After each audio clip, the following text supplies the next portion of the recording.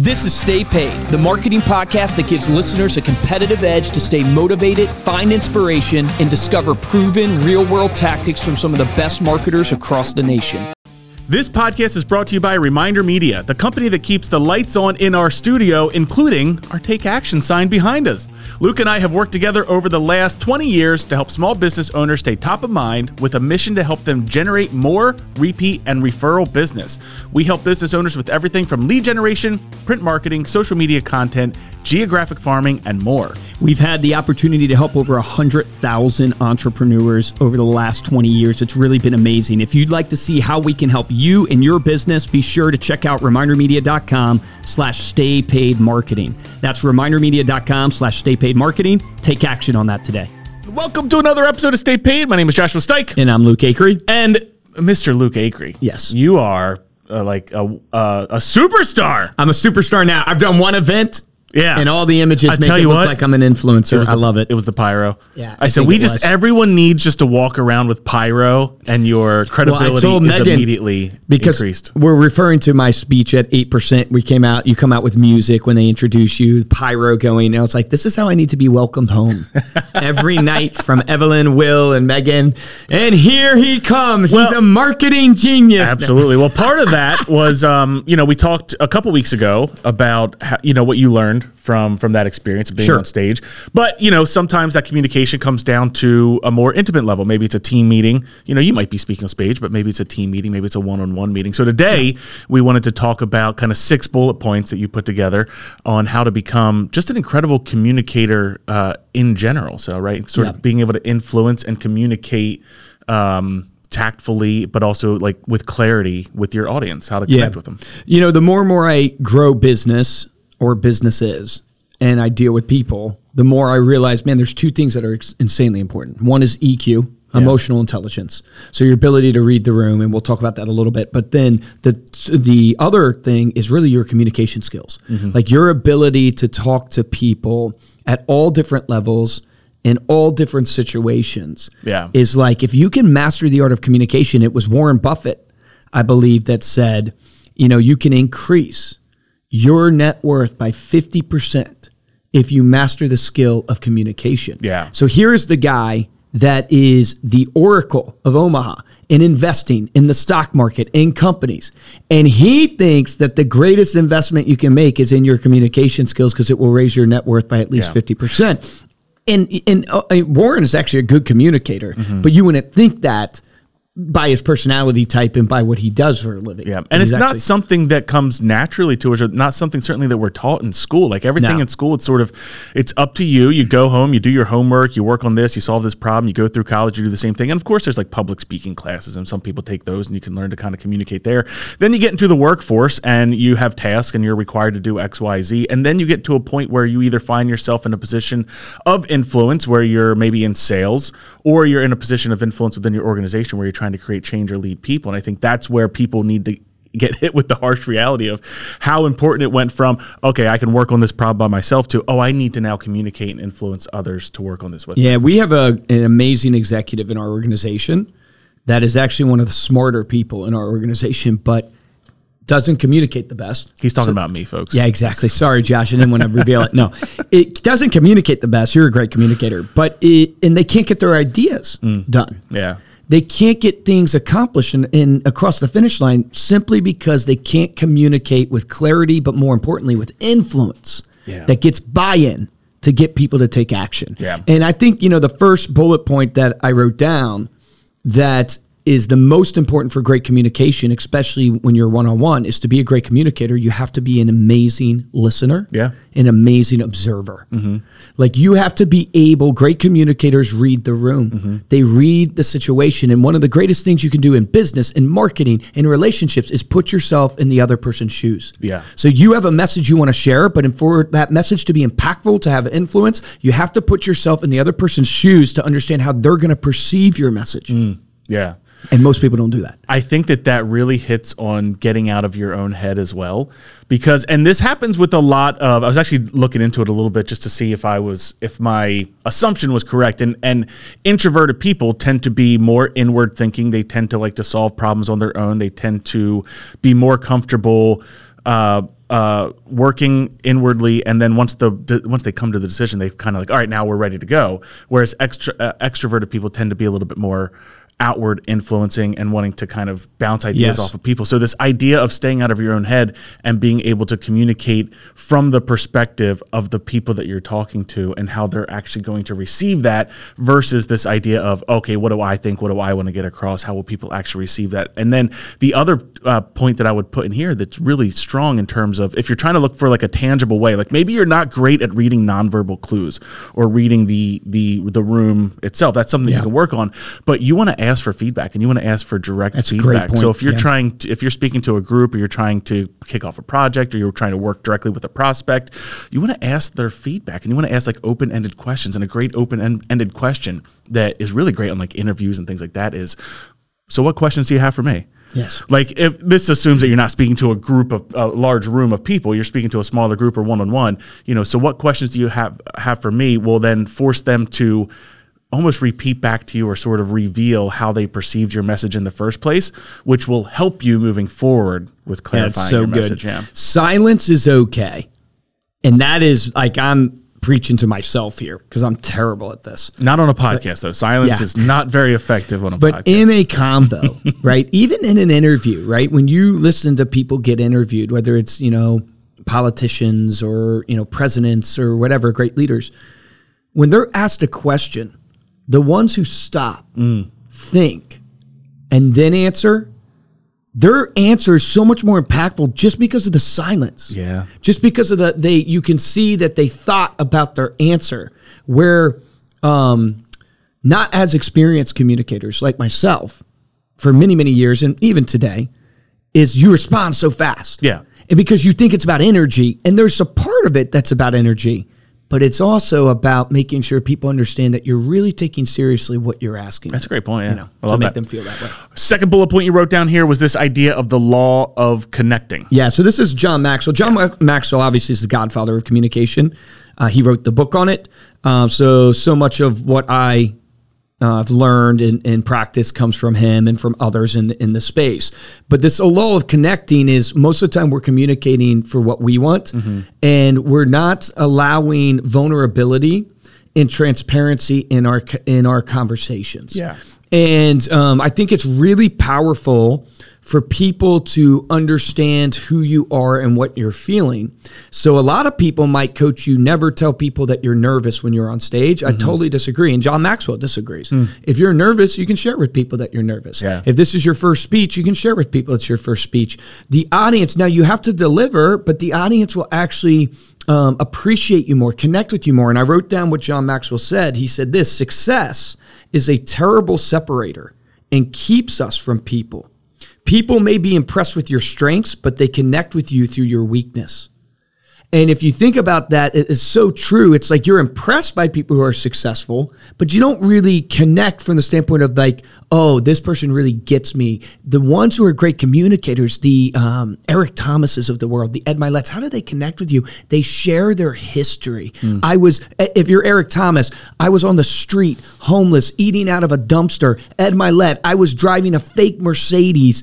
Like I was just like you. I was putting on this persona that I thought I was successful. They literally reveal their weaknesses to connect, so then they can move the emotion of somebody, because emotion is what causes people to take action. Yeah, some of the bullet points underneath this idea of the law of connection I pulled here real quick, because I think it hits on what you're saying, which is the idea of connecting with yourself, understanding who you really are and your history, communicate with openness, which is what you're hitting on, knowing your audience, so knowing who you're actually speaking to, living your message. So if you're saying one thing that's a great one, and doing something else, people won't take that seriously. Meet them where they are is another idea of connecting with that weaknesses, focusing on them, and then most importantly, believing in them. So not just trying to, be up there because you want to be the big shot, but actually believing that the people that you're speaking to can do what you're saying.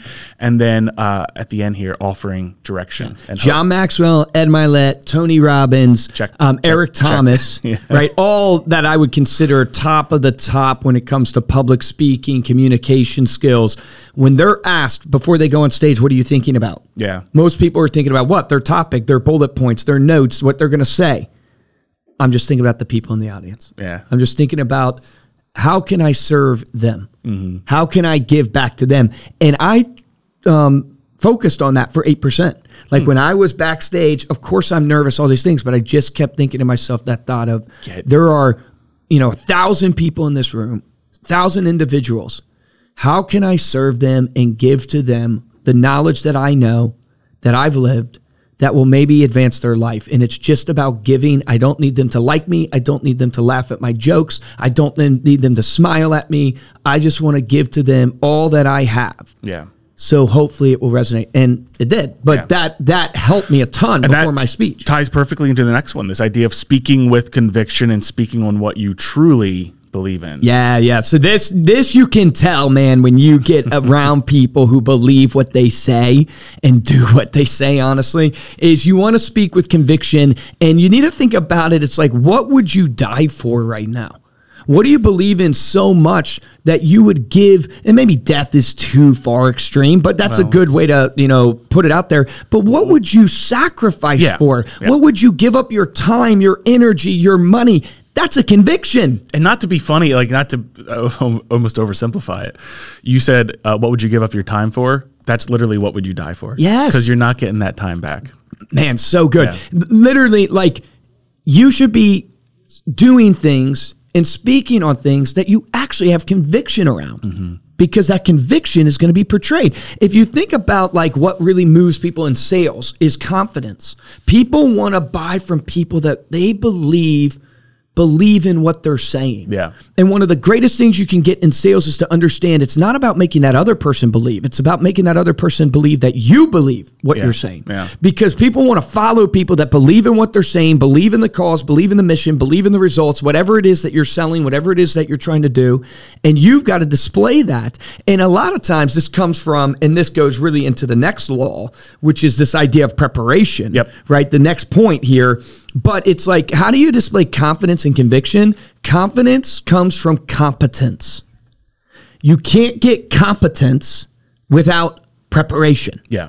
Right? So it's like, if you want to speak with conviction on a subject matter, you have to have competence on that subject matter, which means you have to have put in the work. Yep. Like, where did I get my skills of communication from?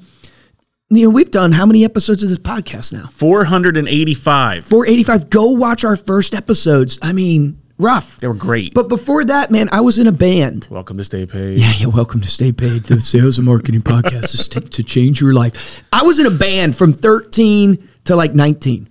I was the front man of the band. Were you always involved in like church, also in front of people? Always involved in church. So you had it from even an earlier from age. Like 11, 12, 13 years old. I am speaking to crowds. Yeah. I am trying to influence people, going, hey, clap your hands. And when they don't clap, you still look them down and stare into their soul with a big smile and say, no, clap your hands, get up and dance. Those things, like it teaches you the art of communication and influence and holding to your conviction. Like I used to tell my band before we would get on stage, I look at them and I go, no matter what, you smile and you're having the best time of your life, because that smile and what you are personifying there will go across to the audience way more than the words we're saying. Yeah. And if we hold true to that conviction and we get out there and we actually do that and we say, clap, dance, this is the best day of your life. People never failed. Always after our shows come up, man, I just loved watching you guys. You guys were just having a blast. And it could have been horrible. We in our brains were thinking the sound sucks. This is terrible. It's hot. Like, oh man, we're messing up, all this stuff. But you're personifying that conviction to people, and you only get that through preparation, through actually preparing, through actually going, this is who we're going to be. If you choose who you're going to be in the moment, you will die. Yeah. If you choose who you're going to be before the moment, then you have a chance to hold. So if whoever you are, whatever your conviction is, whatever you're trying to accomplish, you can't decide in the moment. You have to decide before you get there. You can rarely ever teach to someone something you haven't taught to yourself. You can't deliver what you haven't developed. It's the same. You have to develop the skill set that you want to communicate to somebody so you can deliver it with conviction. And that comes to preparation. You brought this point up a couple episodes ago, but we've talked about it before, this idea of preparing for your pitch or recording, most specifically. Like if you're in real estate right now, record your listing presentation. Yes. Right?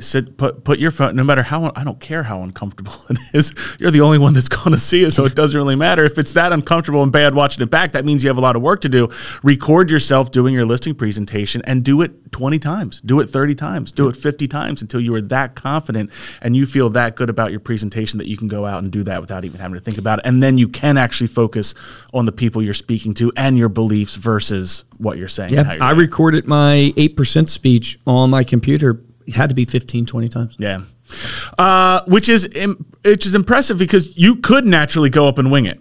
Yeah, I probably could. You actually could wing it. Yeah. So just the ability to do that anyway, the discipline to do but that. But are you going to wing it or are you going to work at it? Yeah. You know what I mean? You're going to wing it. Professionals don't wing it. Yeah. They work at it. Yeah. Love it. Number 5, KISS. Keep it simple, stupid. Yes. All right. I wasn't sure if there was a different variation of this that you had. But. Well, if your name begins with an S, add your name. But keep it simple. Keep it simple, Stike. Yeah, there you go. But great communicators take complex concepts and break them down to simple things to understand. Struggle with this one the absolute most. Like this is the one that I struggle with the most. And so what I've done is to, and rather intentionally, is I will try and explain some of these things to my kids, or I'll pretend like I'm explaining to my kids, or I'll actually walk them through it and see if they understand what I'm talking about. Yeah, I love that. Because they talk about what you have, I don't know if you have to communicate your message on an 8th grade level. Yeah. And so like if you have kids or think about how you would explain things to your children, it's pretty much the same way.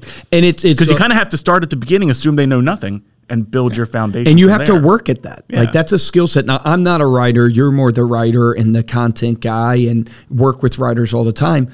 But I bet you it's a lot easier to crank out 2 pages of something than it is to get your whole message within just one paragraph. You actually have to think about what you are saying with every word. But I would much rather read a paragraph and get the information than I would 2 pages to get the same information. Yeah, there's a famous quote. I can't remember what it was, but it's like, if you want me to give an hour speech, I can do it now. If you want me to give a 10-minute speech, it'll take me a week. There you go. That's the perfect way to say it. And so you want to be able to communicate on a level that anybody can understand, and you want to not be as verbose. Mm-hmm. And I struggle with this. Like, this is my hardest thing. It's like, deliver it in as few as words as possible, right? Give people back the gift of time. Yeah. Number 6, maybe the most important one, especially in sales, but definitely when trying to explain your idea, is great communicators use stories. Yes. So they're not just out there rattling off a list of facts or rattling off a list of to-dos or here's strategies. It's like, no, they connect through the power of storytelling. So when you record your listing presentation, your financial presentation, your insurance pitch, do you have any stories in there? Like, listen back to it. Do you have any stories to explain these concepts that you're doing? Because it will stick with people. Stats don't stick with people. Stories stick with people. But every speech that I've watched that I've given, I realize, wow, it's really these stories that even resonate with me. And I've heard this before. Yeah. But it's like the stats don't resonate, and so many people want to share stats. There's, and if you're thinking about it through the lens of, let's just stick on the topic of your listing presentation, think back through the people that you've worked with and the experiences that you had and certain, interesting, everyone has crazy stories, right? Mm-hmm. So think about that and how you can weave that in. Or if you want to use, like, if you want an example of someone who is fantastic at weaving in other business stories, like look at a Simon Sinek, look at his speech on the, sorry, help me out. Start with the why. Start with the why. Yeah. He does a fantastic job of walking through like Apple's story. You had the same experience at 8% where you had this story of Red Bull, and you don't want your stories to come across forced or fake or inauthentic. So you had the story of Red Bull, and you knew you wanted to deliver this story. You knew you wanted to open with this story, but your thought process was like, how do I make it as authentic, feel real and as almost possible. impromptu? Yes. And so that actually ended up like you weren't able to use it because you messed up on stage. I got lucky, and I still kind of did. My whole thought process was energy, right? This crowd was very energetic. 8% is all about energy, this community that they've created. And so I was like, man, I'm going to thank people for their energy because I love their energy. It connects with me. But I'm going to go, speaking of energy, did you guys hear the story about Red Bull? Yeah. And how literally they were on the verge of bankruptcy, and they turned their whole company around by a crazy marketing strategy by throwing their Red Bull cans in the trash. Like, that was going to be my opening type hook. Mm-hmm. And people would then lean in and go, what are you talking about? Type idea. But I was so nervous to be able to deliver it authentically. And I come out of the backstage, when the pyro's going off, the music, and almost trip and fall on my face because there was a step I didn't see. And Cody, the host of the whole conference, saw that, and he's laughing as I'm coming down the catwalk, other people in the audience. And I ended up using that as my opening, going, man, did you guys see I almost fell on my face? I said, that video would have gone viral, and people are laughing. I said, but that's the thing about business and marketing. You got to be willing to fall on your face sometimes to go viral and to make it. And then I go, man, and everybody's, then I say, but I love you guys' energy. Speaking of energy, did you guys hear the story about Red Bull and how they almost went bankrupt? Yeah. Right. And then people leaned in, and then from the very beginning, you have them hooked. Yeah. But because it's a story. And why are we making this point?